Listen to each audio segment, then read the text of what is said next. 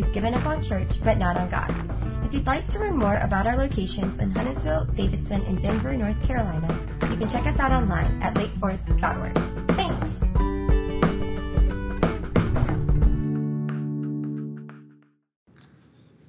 Do you remember as a child what it was like to receive a letter? Do y'all remember letters, those things, paper? You kind of remember that? Yeah. You remember how excited? I remember as a young kid how excited I was when the mailman would come, and I would go running down the driveway to the mail, just hoping to find something with my name on it. You remember that excitement? I remember in 4th grade I had a pen pal in Germany. Because Germans are smart, they teach their kids more than one language. So this German could write in English, and we struck up a pen pal relationship. And I remember it was so odd, it was so funny, because you would write this letter, and you would put a stamp on it, put it in the mailbox, and then you had to wait for like an entire month to get a response, right? It's kind of like when I email y'all. It's funny, in our day and age of digital instant communication, right? We've kind of lost the art of letter writing. There's something durable, there's something powerful, something special about letters. We've kind of lost the art of that. But even though we've lost the art, we still know its significance. We still feel the power of a letter. Today we start a brand new series called Dear Friends, and it's a study of a letter that was written from an old man to Christians. A letter that is, in fact, written not just to the Christians of his day, but to the Christians throughout the centuries. It's a letter that's written from him to you and to me, and we have it in the Bible. It's called 1 John. As part of this series that we're starting on 1 John, we're actually just going to be preaching through that book of the Bible, and we're going to be reading it together as a church. And if you've never read the Bible on your own, this is a great place to start, or maybe you've been reading it on your own for a long time. But we have a gift for you called a soap journal. These are available in the back in the lobby after the service. This is a simple guide that can help you read through the book of John over these coming weeks together with us. SOAP stands for Scripture, Observation, Application, and Prayer. And this is the way you can read, so you don't have to only hear what does the preacher think about 1 John, but what do you think about 1 John, and how might God actually speak to you through this 2,000-year-old inspired letter. Well, I want to begin by setting us up a little bit for this series. I want to tell you a little bit of background on who this John was. John was the youngest of Jesus' disciples. He was also the last one to die, the only one to die of natural causes, we believe. All the others were martyred for their faith. We think John lived to about the age of 95, maybe 97 at its latest. John was a constant companion of Jesus in his youth. John went everywhere with Jesus. He was with Jesus in the upper room when they had that last meal together. He was there at the cross, standing next to Mary when Jesus was hung on that cross. He was the first, well, actually the second. Mary beat him to the empty tomb, but you'll remember Peter and John go running, and he beats Peter. He was the second person to see the empty tomb. And John was there when Jesus reappeared to them as the resurrected Lord. John was a constant companion of Jesus. But there's this one scene that's really striking, kind of characterizes his relationship. When Jesus was hanging on the cross in his final hours, he looked at John and he said, "John, I want you to take care of my mother." One of Jesus' last fears was what was going to happen to Mary. And so he said, "Mary, this is your new son. John, this is your new mother." And John took that charge very, very seriously. We know that John cared for Mary for many decades. And we believe that it was after Mary's death that John eventually moved to Ephesus. He may have moved there when Mary was in her final years. Ephesus at the time was the third largest city in the ancient Roman world.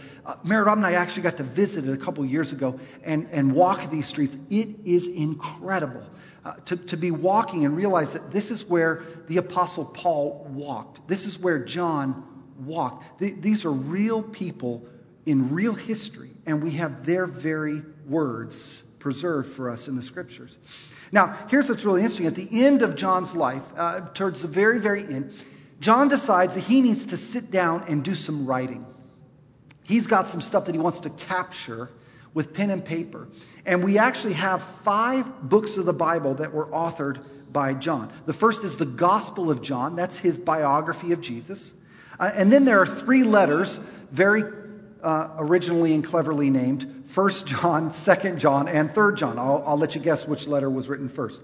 Then finally, he is exiled to an island for his final years, and he is actually the one who gave us the book called Revelation, God's revelation to John.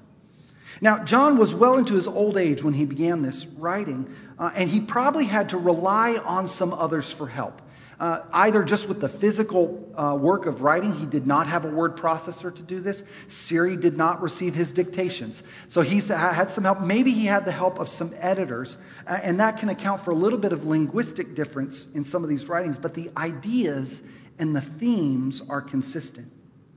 Now, sometimes we can romanticize the early church and think that everybody, in that time, well, they were just so holy and so righteous. They were such great people. But John will not let us believe that lie. John had seen the good, the bad, and the ugly of the church. But he loved the church still. And he writes this letter with this honest, deep love. And there's one phrase that rings over and over and over. It is, "Dear friends." And that's our series. Now, John pulls no punches. And one of the tricky things about reading John's letter, if you decide to read it with us, one of the things that can often be frustrating is that John seems to kind of dance and jig and spin around.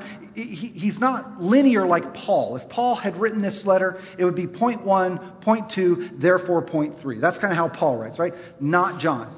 He's what brain is that? He's totally right-brained, right? He's going to jig over here, dance over. In fact, one scholar says that John is much more akin to a modern-day rapper, right? He's going to riff on different themes, which means that at times when we're reading John, in the words of Run DMC, it can be tricky.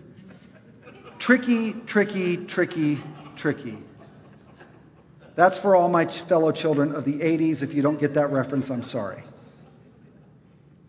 There's actually a fascinating example. I don't have this on the slide or my notes. So there's one example we heard read this morning. And this is just how John works. Like he'll write something like, "I'm writing this to you so that you will not sin.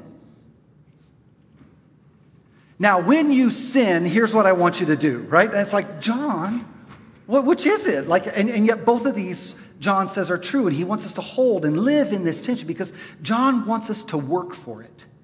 John wants us to wrestle with this letter. He wants us to chew on it until it begins to release its nutrients to us.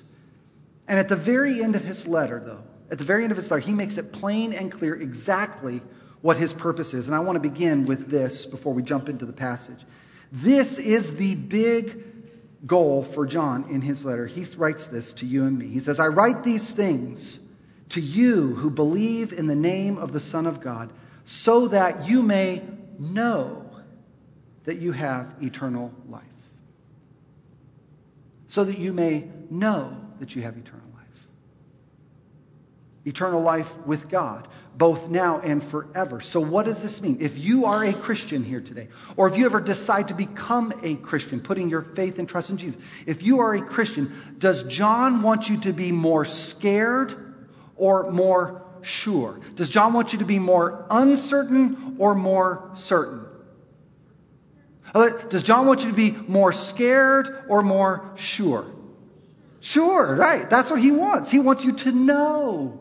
He wants you to have confidence. He wants you to have a peace that you are at peace with God. That's his goal. To grace us, to gift us with this deep assurance that we have eternal life. Now, some of y'all grew up in churches where this was not the case. In fact, you did that thing where every Sunday when they had the altar call, you just went every Sunday just in case last Sunday didn't stick, right? Or maybe some of y'all know, or maybe you got baptized so many times they put a locker with your name on it for your bathing suit in the bathroom, right? I mean, we can live with this fear, right? And so I said, I want you to know. I want you to have peace, that you're at peace with God. That's the purpose of his letter, and we need to hold that before us. Because John's going to take us on a wild ride. So with that in mind, I want to jump in today, and we're going to look at the first chapter of this letter. And I'm going to walk just verse by verse. So if you're a note taker, you're going to love this sermon today. We're just going line by line. And I want to unfold and see if we can listen to John's 2,000-year-old rap and see if we can uncover what it is that he's trying to say to us. We game? All right, here we go. We're going to jump in verse 5 as we're going to start. If you do not own a Bible, you can take one of ours as a gift to you today. 1 John chapter 1, verses 5 and following. Let me start there. This is the message we have heard from him. Who is him? Jesus. This is the message we have heard from Jesus and declare to you. God is light. In him there is no darkness at all. Right at the beginning, John wants to present us with this truth, this theme. God is light. In other words, God is good. He is purely good. There's not an ounce of evil in him. One of the interesting storylines in the scriptures throughout the Bible is this kind of dilemma, this battle, this cosmic conflict between light and darkness. I don't know what you think of when you think of light and darkness. My mind starts to go to like the Discovery Channel. I instantly go to physics and astronomy. But the Bible doesn't talk about light and darkness in physical terms primarily. Light and darkness in the scriptures are moral terms. And so apparently what's happening here is there's a conflict. Listen to the way the Hebrew author describes it at the very beginning of the Bible in the book of Genesis. It says, God created the heavens and the earth. Darkness hovered over the face of the deep. And then God speaks. And what does he say? Let there be light. He counters the darkness with light. God is the light bearer. God is the light bringer. That's why John begins his gospel describing Jesus as the light that has entered into the darkness. Darkness represents chaos and evil and the absence of good. So when Jesus comes into the world, it is a light that enters the darkness, and what? The darkness cannot overcome it. You see the conflict, the tension? As John begins this section of his letter, there is a profound claim that he makes right here at the beginning. God is light. God is good. There is not one drop of evil in him. Now you might say, Aaron, that is fine and dandy, but what's the big deal? Well, apparently in John's day, in the city of Ephesus, this ancient metropolis, there were some alternative ideas about who God actually is, or what God's character was like. There were some who were calling into question God's character. If God exists, is he actually good? Or is he more capricious and unpredictable like the Greek gods? Or maybe he's sneaky and vindictive like the Canaanite gods. Or maybe he's just sitting there waiting for me to screw up so that he can bring some kind of calamity on me. You see, John wants us to know right from the beginning, this is not the God that we know through Jesus. God, the God that we know in Jesus, is light. He is only good. There's no darkness in him at all. Now, this is an important starting point because it's going to set up the problem for us that's going to come in the next verse. And here's the problem. If God is good and only good, we got that part right. If God is good and only good, but what do I do about the darkness that I find in me? If God is good and only good, what do I do about the darkness that I find in me? It's like, oh, snap, right? John's getting real here. Look what he says in the next verse. If we claim to have fellowship with him, that is, if we claim to have relationship with him, and yet we walk in darkness, we lie and do not live out the truth. Do you see what John's doing here? John's point is that when you and I settle for darkness instead of light, when we settle for wrong instead of right, when we settle for evil instead of good, hatred instead of love, we are not walking in the light. John says it's a kind of lying because we are denying the truth. Now, what truth are we denying when we do this? Well, we're denying the truth that we just learned in the previous verse, that God is light, he is good. I was trying to think about how to illustrate this, and let's use a football analogy. Let's say I tell you that I am a big Panthers fan. And let's just say, hypothetically, that you invite me over to your house this afternoon to watch the game. And we're going to have pulled pork, guacamole, queso, right? I know you haven't invited me yet, but that's okay. Just hypothetically, when you invite me over this afternoon, let's say that I show up. I say I'm a big Panthers fan, but let's say I show up to your house, but instead of wearing a Panthers jersey, let's say I show up wearing a New York Giants jersey. Do you see the conflict? I say that I'm walking in the light, but I'm really living in darkness. Do you see the analogy, right? And if I say I'm a Panthers fan, but I'm wearing darkness, then I am lying. It's like me choosing darkness, evil, chaos, instead of good. Now notice what John is not saying here. John is not saying that if you do something wrong, you are not a Christian. That is not his argument. Rather, what he is saying is that when you or I do something wrong, we are showing that God still has more work to do in us. That there are parts of our lives that God still needs to redeem, to heal. When you and I sin, it demonstrates that God is not done transforming us. That His truth, that He is light, that He is good, has not yet sunk deep into every corner of our soul and borne its fruit. And that's exactly where the next verse takes us. Look with me at verse 7. But if we walk in the light as He is in the light, we have fellowship with one another, and the blood of Jesus, His Son, purifies us from all sin. God's plan, God's design is that we would walk in the light. But there's a problem. We kind of like darkness, don't we? I mean, there are just times in our life where we prefer darkness. We like to flirt with darkness because there's just some stuff in our lives that we would rather nobody else actually know about. And we're afraid that if we bring that into the light, that our shame and our guilt will be exposed. And what will that mean for us? And so we live hiding with this shame, this darkness that we're afraid for anyone else to know about. John describes this predicament well in his gospel, one of his other writings. He writes this. He says, "Light has come into the world, but people loved darkness instead of light because their deeds were evil. Everyone who does evil hates the light and will not come into the light," listen to this, "for fear that their deeds will be exposed." And this is just kind of where we live, isn't it? Because we all got some stuff. We all got a past. Right? We all got yesterday. And there's some stuff from yesterday that I want to bring into the light. And this is just true of where we live. Now, when we have done something wrong, something we know to be wrong, the natural human response is to hide. It's to cover up because we're embarrassed, we're ashamed. Our natural response to shame, as it has been since the garden, is to hide from God, to hide from the light. But notice what God does. Just as with Adam and Eve in the garden, God refuses to leave us in our shame and hiding, but He comes in mercy and in grace looking for us.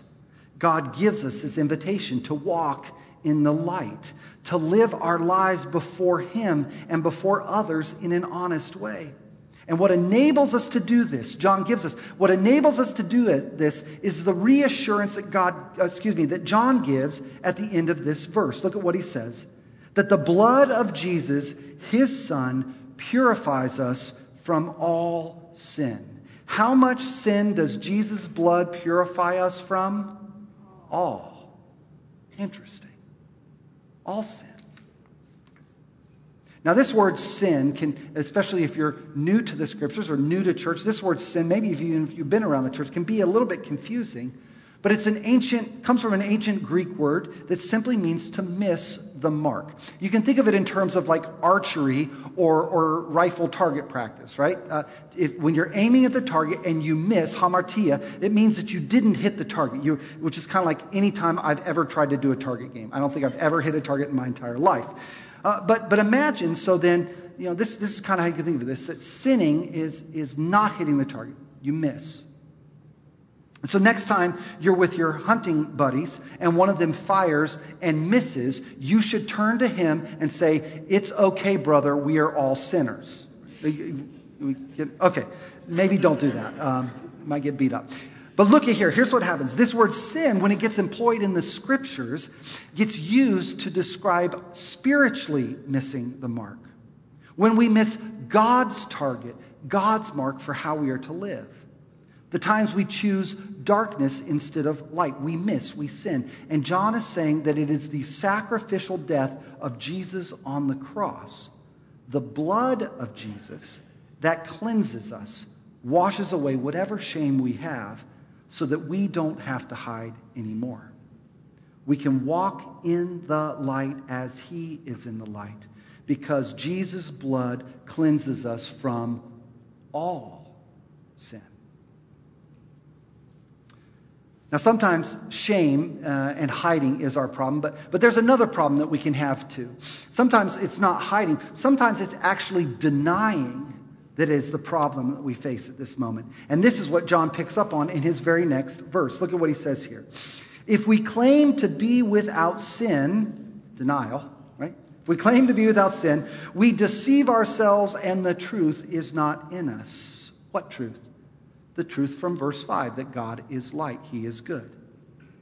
And when we do this, we're living in a kind of denial. But, he says, if we confess our sins, he is faithful and just and will forgive us of our sins and purify us from all unrighteousness. One more time in case you missed it. If we claimed we have not sinned, we make him out to be a liar and and his word is not in us. What's he talking about here?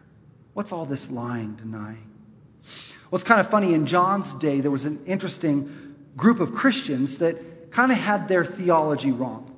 They thought that when you became a Christian, you instantly became perfect and you never sinned again. Which is probably true of you, right? I mean, that's true of us here? Okay, not good. So they thought that when you became a Christian, you instantly became perfect. But the problem was, they didn't know what to do when in their own lives they kept sinning. And so some of them actually took this to this kind of radical conclusion. They decided to not get baptized until the very last hour of their life, because they were afraid if they got baptized too early, they would ruin their baptism and then they wouldn't have another chance. So they literally, there are stories of this where they're waiting. Like the guy's on his deathbed. He can barely breathe. They're like, all right, is this his last? No, he's got, okay, is this his last? All right, dunk him in the tank, and then quickly pull him out. It was absurd. And it was a misunderstanding of God's grace. Here's the truth that John wants us to understand. Conversion, that is becoming a Christian, conversion is not sinless perfection. It is a commitment to a new direction. And this is John's big point. If we follow Jesus, if we put our faith and trust in Jesus, Jesus takes care of our sin. Right? All our sin. That's verse 7. He's already talked about that. You are purified by Jesus' blood. Your eternal consequences are covered. But this does not mean that you and I magically stop sinning. The truth is, this is just the truth about us. In spite of our best effort, in spite of our desire, we will continue settling for hatred instead of love. We will continue flirting with darkness. And we need to confess these things. John's point is not that we reach a place where we don't need Jesus anymore, like a pair of training wheels that we discard. The goal of the Christian life for John is that we become more and more and more dependent upon the grace and mercy of Jesus, not less. And that's what walking in the light is all about. Because the closer we get to the light, the easier it is to see our imperfections. I was thinking about how to illustrate this concept, because this is a little bit tricky. And I was reminded of an embarrassing story that happened to me a couple months ago. Some of y'all might not know this about me. I am red-green colorblind. Any other red-green colorblind folks? No. All right, I'm the only one. All right, here we go. So what red-green colorblindness does not mean is it does not mean I can't recognize traffic lights, right? I've tried that excuse. It never works with the officer. I don't know why. It just never does. But red-green colorblindness means that I struggle to discern between similar shades. So like, dress socks, a black dress sock and a navy blue dress sock, it's just lost on me. Like, there's no hope. I'm all over. Well, so one morning I woke up had to get up really early for a long day of meetings, and I didn't want to turn on all the lights and disturb the whole household because I was leaving super early. So I kind of just had them on real dim. And I put on this black shirt. I wore it today just for this story. So I put on this black shirt, and I kind of looked in the mirror. Okay, I'm all right. And then I left the house. I had meetings all morning. I had lunch meetings all afternoon. And then when I got home, I came back into the bathroom where all the bright lights were on in full fashion. And I noticed on my shirt was strapped a black dress sock right here going all the way over my shoulder. And I realized that I had been wearing a black dress sock on my shirt since about 5:30 a.m. And I didn't know what was actually the worst part of this. What was it bad that I had actually done this all day and hadn't noticed? Or was it the fact that nobody had the courage to tell me I was wearing a black dress sock, right? I guess they thought, well, maybe that's one of those things Californians do. I don't know what to say about that, You see, this is just the truth of us, isn't it? We need the light to see our imperfections. And the closer we get to the light, the closer we draw to God's goodness, the more we will see our need for His mercy and grace. And I just want to make a little confession, just to kind of tell you the truth. You might not know this about a pastor, but this has been my story. When I first became a Christian as a teenager, man, there was some stuff that God had to deal with. There were some obvious sins, right, that anybody could have seen. I saw them, everybody saw them, and God dealt with those. But the longer I have walked with Jesus, the more I have begun to see the depth of my depravity and just how desperately I need His mercy and grace. My journey with sin has been one of growth, but it has been also one of deeper and deeper awareness. That's what it means to walk in the light. You see, this is what confession is all about, which is why John calls us to it. In those moments of walking in the light, of realizing my own perfections, this becomes my prayer. God, would you forgive me of this? And would you bring your light, your goodness into this part of my life? Not denial, not hiding, but confessing. So what does John think about all this sin stuff? This is kind of his final move in our passage today. What does he think about all this sin stuff? Well, he gives us a summary in this next verse. He says this, "My dear children, I write this to you so that you will not sin. But if anybody does sin, we have an advocate with the Father, Jesus Christ, the righteous one. He is the atoning sacrifice for our sins, and not only for ours, but also for the sins of the whole world." Does John think we should be cavalier about sin in our lives? Oh, it's no big deal. That's covered by... No. He holds up this beautiful image of perfection. I write this to you so that you will not sin. That is our aim. That is our goal. And then in the very next breath, John gets real. But since we are all going to struggle, here's what I want you to remember. Here's what I want you to know. We all need grace. We all need help. And in the very next breath, he gives us an anchor for that hope. He says this, "If anybody does sin, we have an advocate with the Father, Jesus Christ, the righteous one. He is the atoning sacrifice for our sins, and not only for ours, but also for the sins of the whole world." What's he talking about? God's people in the Old Testament understood this sin problem. So each year, they did something a little bit unusual. They took an unblemished lamb. That's a lamb with no imperfections. And the priest would come and the priest would lay his hand on the head of that lamb, symbolically laying on that perfect lamb the sins of all God's people. And then they would sacrifice that lamb as a way of saying, God, we know our sins deserve death, but we call upon you for grace and mercy. It symbolized atonement, the removal of sins. And what Christians have come to recognize and believe is that Jesus is the completion of that sacrificial system. Jesus is the Lamb who takes away the sins of the world, John says. And so you see, our hope, our salvation is not ultimately found in our own perfection, that we can somehow get good enough where we no longer need Jesus. Our hope is found solely in His perfection, in His life that was given for ours. He is our advocate. He is the righteous one. He is the atoning sacrifice that takes away our sins. And this, and you might not know this, maybe no one's ever told you this. This is what it means to be a Christian. This is what it means to believe in the name of Jesus. Not that I will try harder, do my best to become a good person. That is noble and worthy, but that is not fundamentally what it means to be a Christian. What it means to be a Christian is that we have placed our hand on the head of Jesus and said, Jesus, my only hope is in the atoning work of your perfect life. That is it. That's what it means to be a Christian. And it is through that simple confession that we can know that we have eternal life. Jesus, I'm trusting in your perfection, your goodness, your light for my life and my salvation. If you've never actually taken that step, you can do that today. In just a moment, I'm going to give us some space to talk with God. And maybe that's something you want to confess to Him today. Now, why would John spend his entire chapter talking about this idea of light? Well, he certainly wants us to know that God is light, that God is good. But he also wants us to know that the invitation to us is that we are called to be people of light.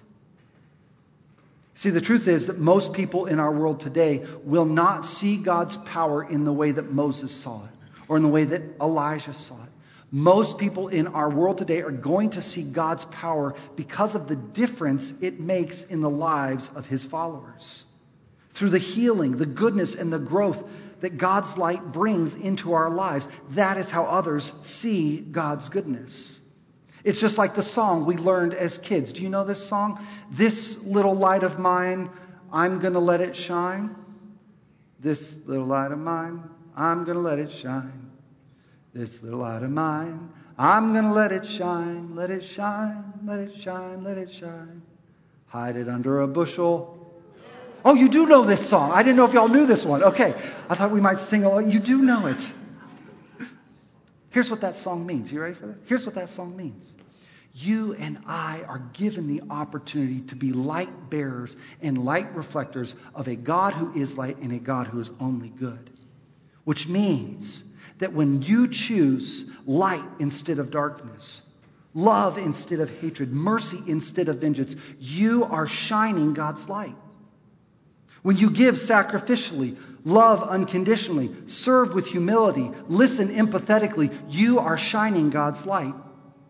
When you care for the poor and those in need, when you defend those who cannot defend themselves, when you fight for justice, love mercy, and walk humbly with God, you are shining God's light.